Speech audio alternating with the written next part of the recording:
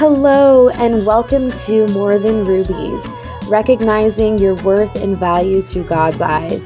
This is your host, Rebecca R. Scott. When the pressures of this world grow stronger and we feel like we can't last much longer, we need to take a stand, take each other's hand, rise up, all lightness. It's the truth of our heart, it's the light of our smile.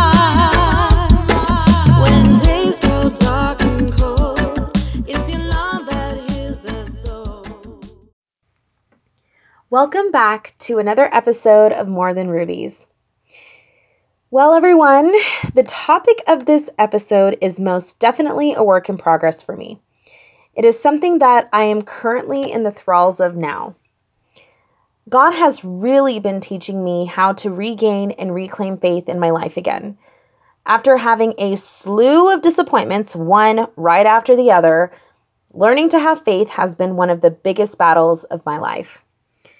Now, I know some of you may struggle in all areas of your life concerning faith, or maybe just one or two parts of your life. Finances, relationships, family, work, the list can go on and on and on. But today I wanted to share with you some reminders that have helped me that I also feel that can help you along your journey. One of my battles that I've been having, and I'm going to say one of them, this is only one because I have struggled in so many aspects of my life regarding faith, but this seems to be a pretty big one for me.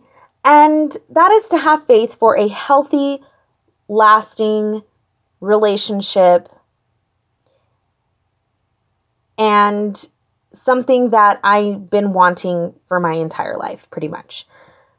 And many of us probably struggle with this idea, or maybe even think it's absolutely impossible, especially after experiencing a quote-unquote failed relationship. I decided for myself that I was not going to settle anymore. I am refusing to lower my standards to where they were. I will not go back to old patterns and old ways of thinking. Well, of course, after making this declaration in my life and finally truly embracing it, I started to look around me. And that was my first mistake. Because what did I see? Nothing. No prospects. No potential relationships. Crickets. Crickets in the dark. I absolutely saw no one. Sometimes when we make the best decisions for our lives and we up the ante by embracing our value and raising our standard, we eliminate so many people. Because we're eliminating all those who are not willing or do not have the ability to match where we are in our life. And that can leave you with no options at the moment. And of course, this does apply to situations outside of relationships, even regarding opportunities. I mean, what you think might work for you now isn't going to be best for you in the long run. Choosing not to settle has become, I wouldn't actually call it a downside because it's not a downside. It's great. It's probably the best decision you're going to make. But it is a downside in regards to your desire for immediate gratification. And if you're an impatient person, much like myself, you will realize that choosing not to settle was maybe a little bit bigger of a feat than you thought it was going to be. Because choosing not to settle means that you're going to wait for the right opportunity to come along. That means you are willing to make a sacrifice to get what it is that you really want out of life. This was something that I knew I wanted for my life because I know in the end it'll be better for me and for my children. To say that it is a hard pill to swallow is an understatement. Because when you find yourself alone, after you've changed, and maybe it's while you're trying to actively make a positive change in your life, something good, you're doing something right for the first time, and you see no results, this can lead to doubt and discouragement. This always reminds me of the story of when Jesus was walking on water. And for those of you who don't know the story, when Jesus was walking on water, he told one of his disciples to come out of the boat and walk on water and come to him. His disciple was obedient, and he did, because he saw Jesus doing it. He saw with his own eyes Jesus walking on water, and all of a sudden that faith started to overcome him. And so he was like, yes, I can do this. And there was no doubt in his mind. He focused on Jesus and he began walking on water.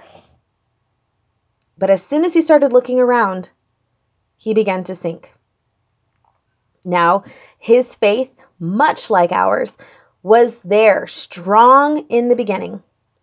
He saw Jesus and his eyes were focused only on him. But as soon as he started paying attention to everything around him, he opened the door in his mind to doubt and fear. And I'm telling you, we have all been there. There are probably hundreds of thousands of times when we've been at this place. We see the good in the beginning. After all, that's the reason we're making these changes.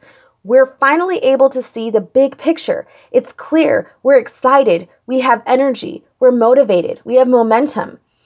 But after time passes and we don't see any results, we start looking at our circumstances. And we stop looking at the bigger picture. We stop looking at the future. And we begin to allow what we're experiencing to impact us more than we should, which causes us to completely lose focus. We start comparing ourselves to other people and what they have and what we don't, and the cycle of doubt and fear begin again. But the problem with this is that if we are not careful, we can end up making rash decisions and entering into situations in our life prematurely and end up settling all over again. So this is for all of you out there who are at that place. You know you made the right decision. You finally left that terrible job you hated, or you finally accepted an amazing new opportunity doing something you love, but you may be still trying to adapt and it's still new and there's a huge learning curve. Whatever it is, you are transitioning from old to new. And transition periods are not always smooth or quick, but there will be an end in sight. The other night, I was stressing about everything I could possibly stress about. Finances, love, lack thereof, life. And I remember hearing God say, clear as day, do you trust me? Do you trust that I will take care of you? And I had to pause for a moment. And I thought about how much I say out loud, I trust the Lord. And I know I will get through this part of my life. And all of a sudden, I started to rehearse all the words that I have said over and over again. And he reminded me of my faith in the beginning, before the noise around me started sounding louder than his voice, before the storms around me started seeming more important than where I wanted to go in my life, in my future. And I said yes. And I remember him saying, then trust me. Really trust me.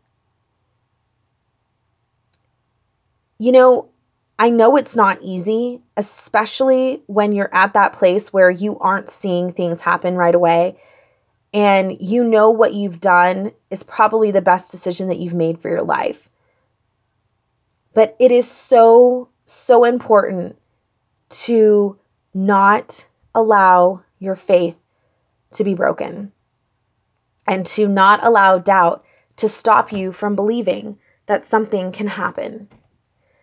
Because regardless of what's going on around us, our faith has to be completely steadfast and unwavering, because your faith is what is going to see you through whatever it is that you're going through. Your faith is what's going to take you to where you want to go in your life. Your faith is what is going to take you to the next level. But it has to be constant. It cannot be based on what's happening around you, because things happening around you are going to constantly change. Your feelings are going to change. Your circumstances are going to change. Your situation is going to change. But faith has to be solid. You will find an amazing person, or they will find you. You will be able to crush it at your new job. You will be able to finally start seeing success in your business. You will have breakthrough in your marriage. You just have to reset your focus. Remember whose hand is reaching out to you. He is not going to let you sink. He will not leave you hanging. If you ask for bread, he isn't going to give you a rock. If you ask for fish, he isn't going to hand you a snake. He will come through for you. You need to renew your mind every day in the Word. Write down every day what it is that you are thankful for. Fill your mind with words of faith and hope. Replay it over and over again. But do not give in to fear and doubt. Do not allow that to revert you back to old patterns. Reset, refocus, be steadfast in your faith. And most importantly, to all of you out there, I want you to take this in, this last thing that I have to say, and that is, do not give up. Thank you so much for tuning in to another episode of More Than Rubies. Just so you know, you can send me comments and message me about your own journey or even episodes you want to hear on the More Than Rubies Facebook page. If you are interested in supporting this podcast, please visit RebeccaRScottMusic.com/More Than Rubies. Again, that's RebeccaRScottMusic.com/More Than Rubies. Or you can visit the link in the episode description box.